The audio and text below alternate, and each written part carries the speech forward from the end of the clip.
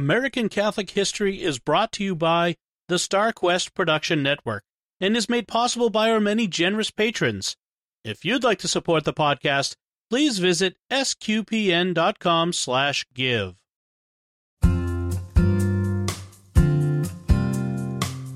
Hello, and welcome to American Catholic History.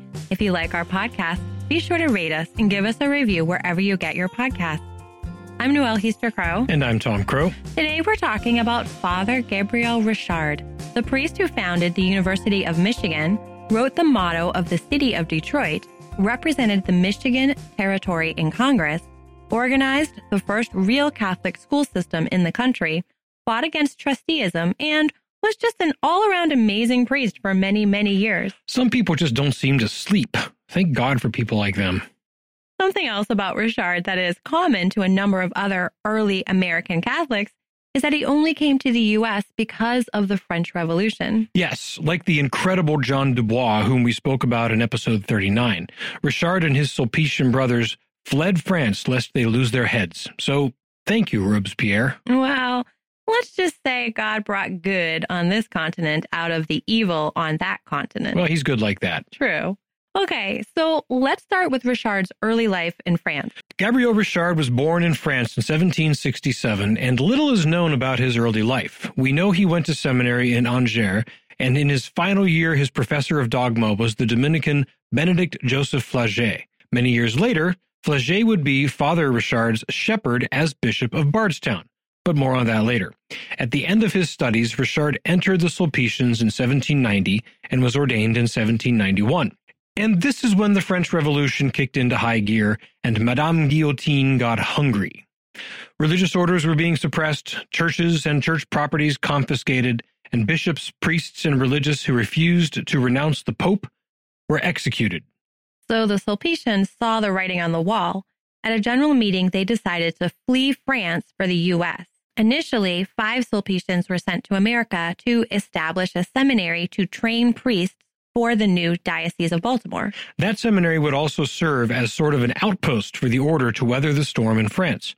Father Richard was part of the third wave sent over, arriving on June 24, 1792. Later that year, since they were not needed to teach at the seminary, Father Richard and another Sulpician, Father Levadeau, were sent to southwestern Illinois with Kaskaskia as their home base.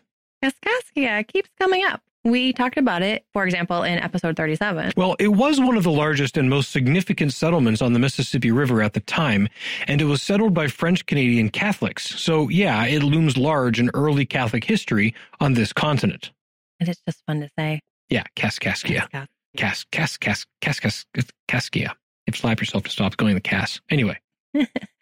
But Richard only stayed a few years in Kaskaskia. Right, Kaskaskia. In 1796, the British finally ceded their final forts in the northwest part of the new United States, including Fort Detroit. This meant that the parish in Detroit, St. Anne de Detroit, changed ecclesiastical hands from Quebec to Baltimore. The priest who had been pastor was recalled to Quebec, and Baltimore's bishop, John Carroll, assigned Father Levadeau to take up that charge. This left Father Richard alone in Illinois, Kaskaskia, Illinois, for a couple of years. But his time in Illinois, as you just said, would not last long. Father Levadeau was on his own in Detroit, which was the largest city west of the Appalachians at that time. He was older, and his age and health prevented him from being the pastor he believed Detroit needed. He requested to be relieved, and Bishop Carroll agreed, assigning Father Richard to come and help, and to eventually take his place. So, in 1798, 31-year-old Father Richard, with a new assistant priest, Father John DeLay, to help him, reported to Detroit to take up the post there. Father Levadeau would stay on for another 2 more years to help Father Richard, turning over the pastorship and role of vicar general in 1800. Now, a quick note about Detroit. First, it's not Kaskaskia. As we said, it was the largest city west of the Appalachians with a population of about 2,000. It was a fortified town with a stockade wall, and it was only about 2 acres in size. It had been founded as a fur trading outpost in 1701 by a French Catholic named Antoine de la Motte Cadillac. He had arrived with artisans, soldiers, and 2 priests, and the first thing built after the walls was a Catholic church. Since the church was completed on July 26th, the feast of St. Anne, the Mother of Mary, it was named in her honor. This makes it one of the oldest Catholic churches in the U.S., and today it boasts being the second oldest continuously operating parish in the country after only the parish of St. Augustine in St. Augustine, Florida. So by the time Father Richard arrived at St. Anne, the parish was already nearly a century old and was on its fourth church structure. This was not common in the United States, since the majority of the new nation had been very Protestant and anti-Catholic during its colonial era, so parishes were young and the buildings fairly recent. But Detroit had been founded by French Catholics, so there was a base and a history already there. But having a Catholic founding doesn't mean it had a strong and vibrant Catholic presence. No, Detroit was not a model of Catholic society. Riotous living, poor attention to the sacraments, and a very low level of catechesis. And this is why Father Levideau requested backup. Shortly after coming to Detroit, Father Richard made a tour of his parish, which actually included the entirety of present-day Michigan and some of Wisconsin. He boarded a boat and headed north, hitting Saginaw Bay, Mackinac, Sault Ste. Marie, and over to Georgian Bay. He spent time baptizing and catechizing, meeting with fur traders and their families, as well as Indian tribes who had had some members baptized many years earlier by French Jesuits, but who hadn't maintained the faith all that well. He finally returned to Detroit to focus on his home base. And the impact of his work didn't take long to manifest itself. In 1801, he welcomed Bishop Deneau of Quebec to do confirmations, 521 of them. Remember, Detroit was only 2,000 people, so this is more than a quarter of the people there being confirmed. He had spent 6 months preparing this group for confirmation, and it was people from 13 years old to 80 years old. The sacrament was administered over 4 days. And this represented a tremendous effort of religious education, preparing all of those people to receive the sacrament, being sure that they were properly disposed and catechized about what it really meant. Truly remarkable. There it was. He believed firmly that education, and not just religious education, was of the utmost importance. He saw the future growth of the West and knew that if the church were to grow with it and have the impact that it needed to, the people would need to be educated in good Catholic schools. So in these first years of the new century, he set about formalizing schooling. First, he opened a school for young children. Next was a sort of seminary preparatory school for young men, where they were taught Latin, geography, church history, sacred music, and the practice of mental prayer. Next, he endeavored to establish a school for young women. But this was before women's religious orders had really begun spreading throughout the U.S., so he had to find female teachers on his own. He identified capable ladies from some of the leading families of Detroit, and he and Father Delay trained them to be teachers. What he established from scratch, really, was a complete educational system with primary schools and advanced schools well before such a thing was really done. But this success was put on the back burner before long. On June 11th, 1805, while a parish retreat was underway, a fire broke out in the city of Detroit. The city was entirely built of wood frame structures, so any fire that got out of control was a mortal threat to all. When word of the fire reached St. Anne, doom was already in the air. Father Delay actually went into the church and offered a low mass. Upon completing the mass, he and the server and those present only barely had time to hurry the sacred vessels, the vestments, and other valuables out of the church as the fire began to lick the wooden structure.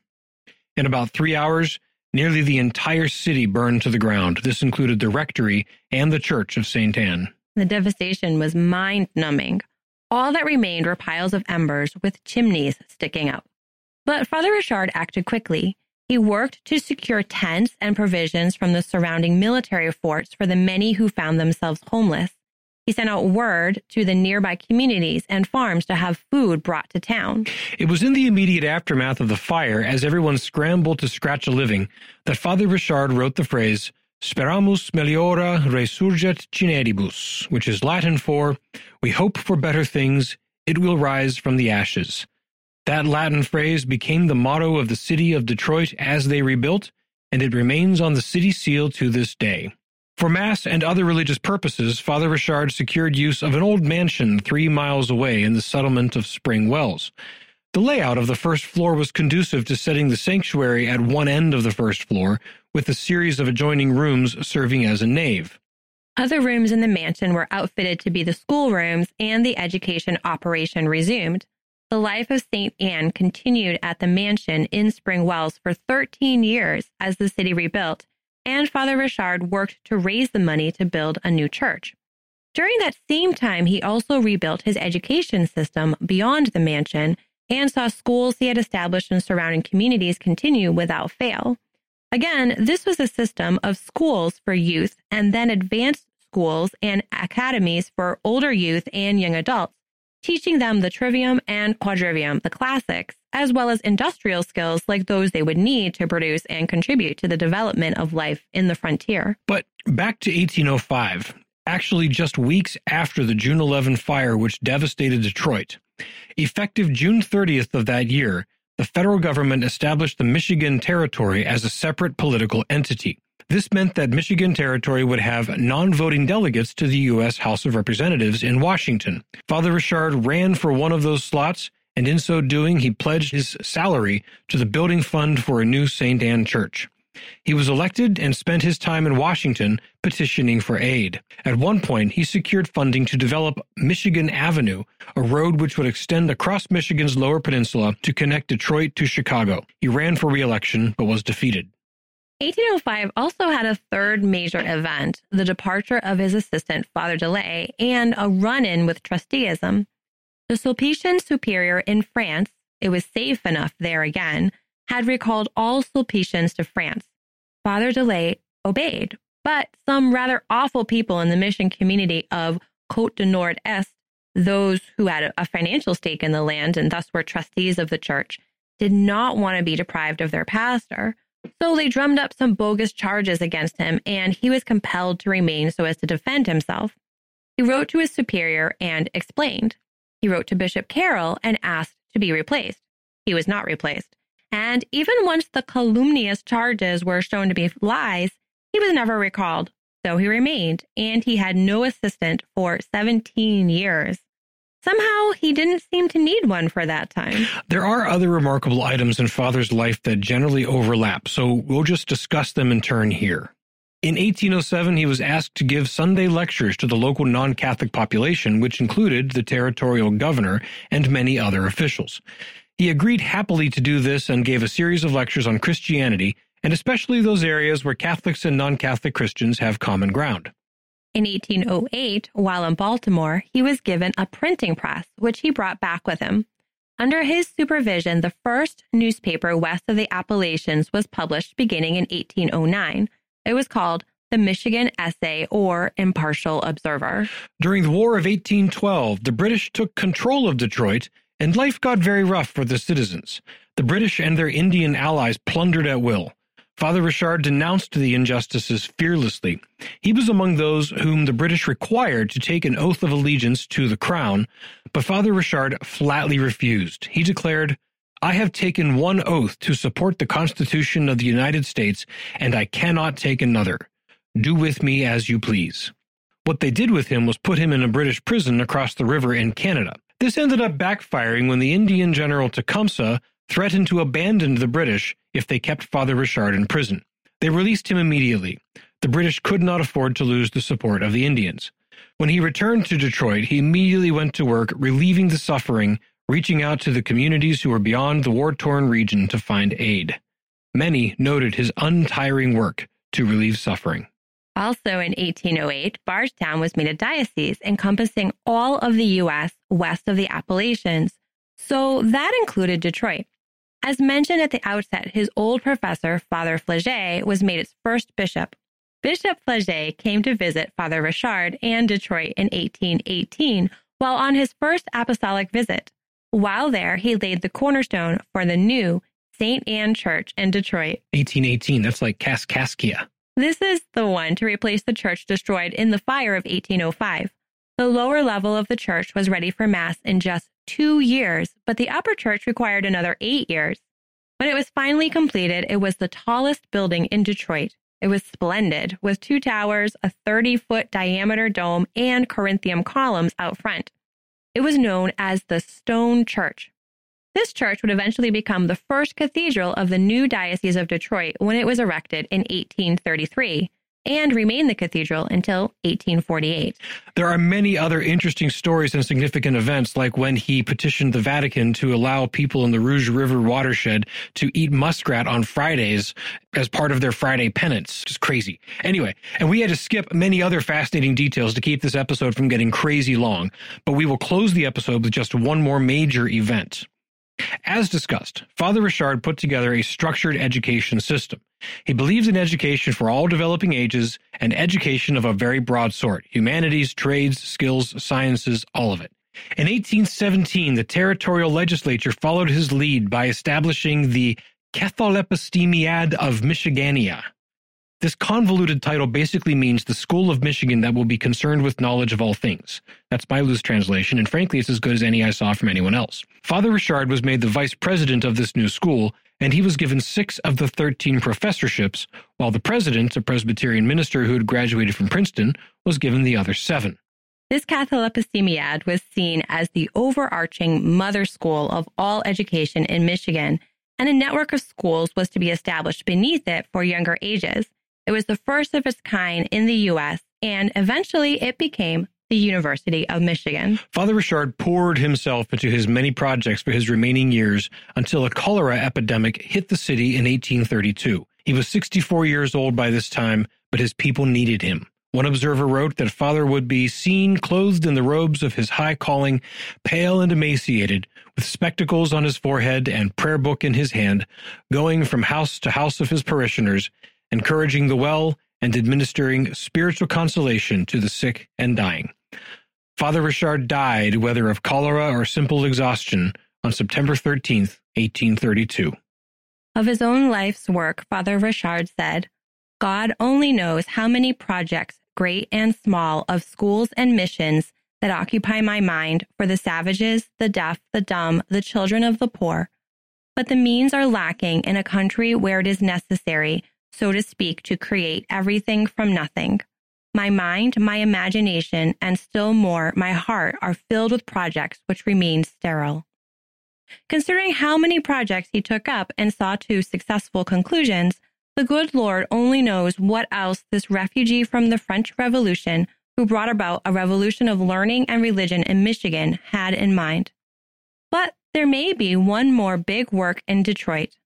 On September 20th, 2020, permission was granted by Archbishop Allen Vigeron of Detroit for parishioners at St. Anne to begin the process to seek his canonization. If the people involved have half the energy and drive that Father Richard did, we're hopeful that Father Gabriel Richard will be declared a saint in no time at all. You've been listening to American Catholic History on the StarQuest Production Network. If you've been enjoying our podcast, please help us out by giving us a 5-star rating and a good review, and support the work of SQPN.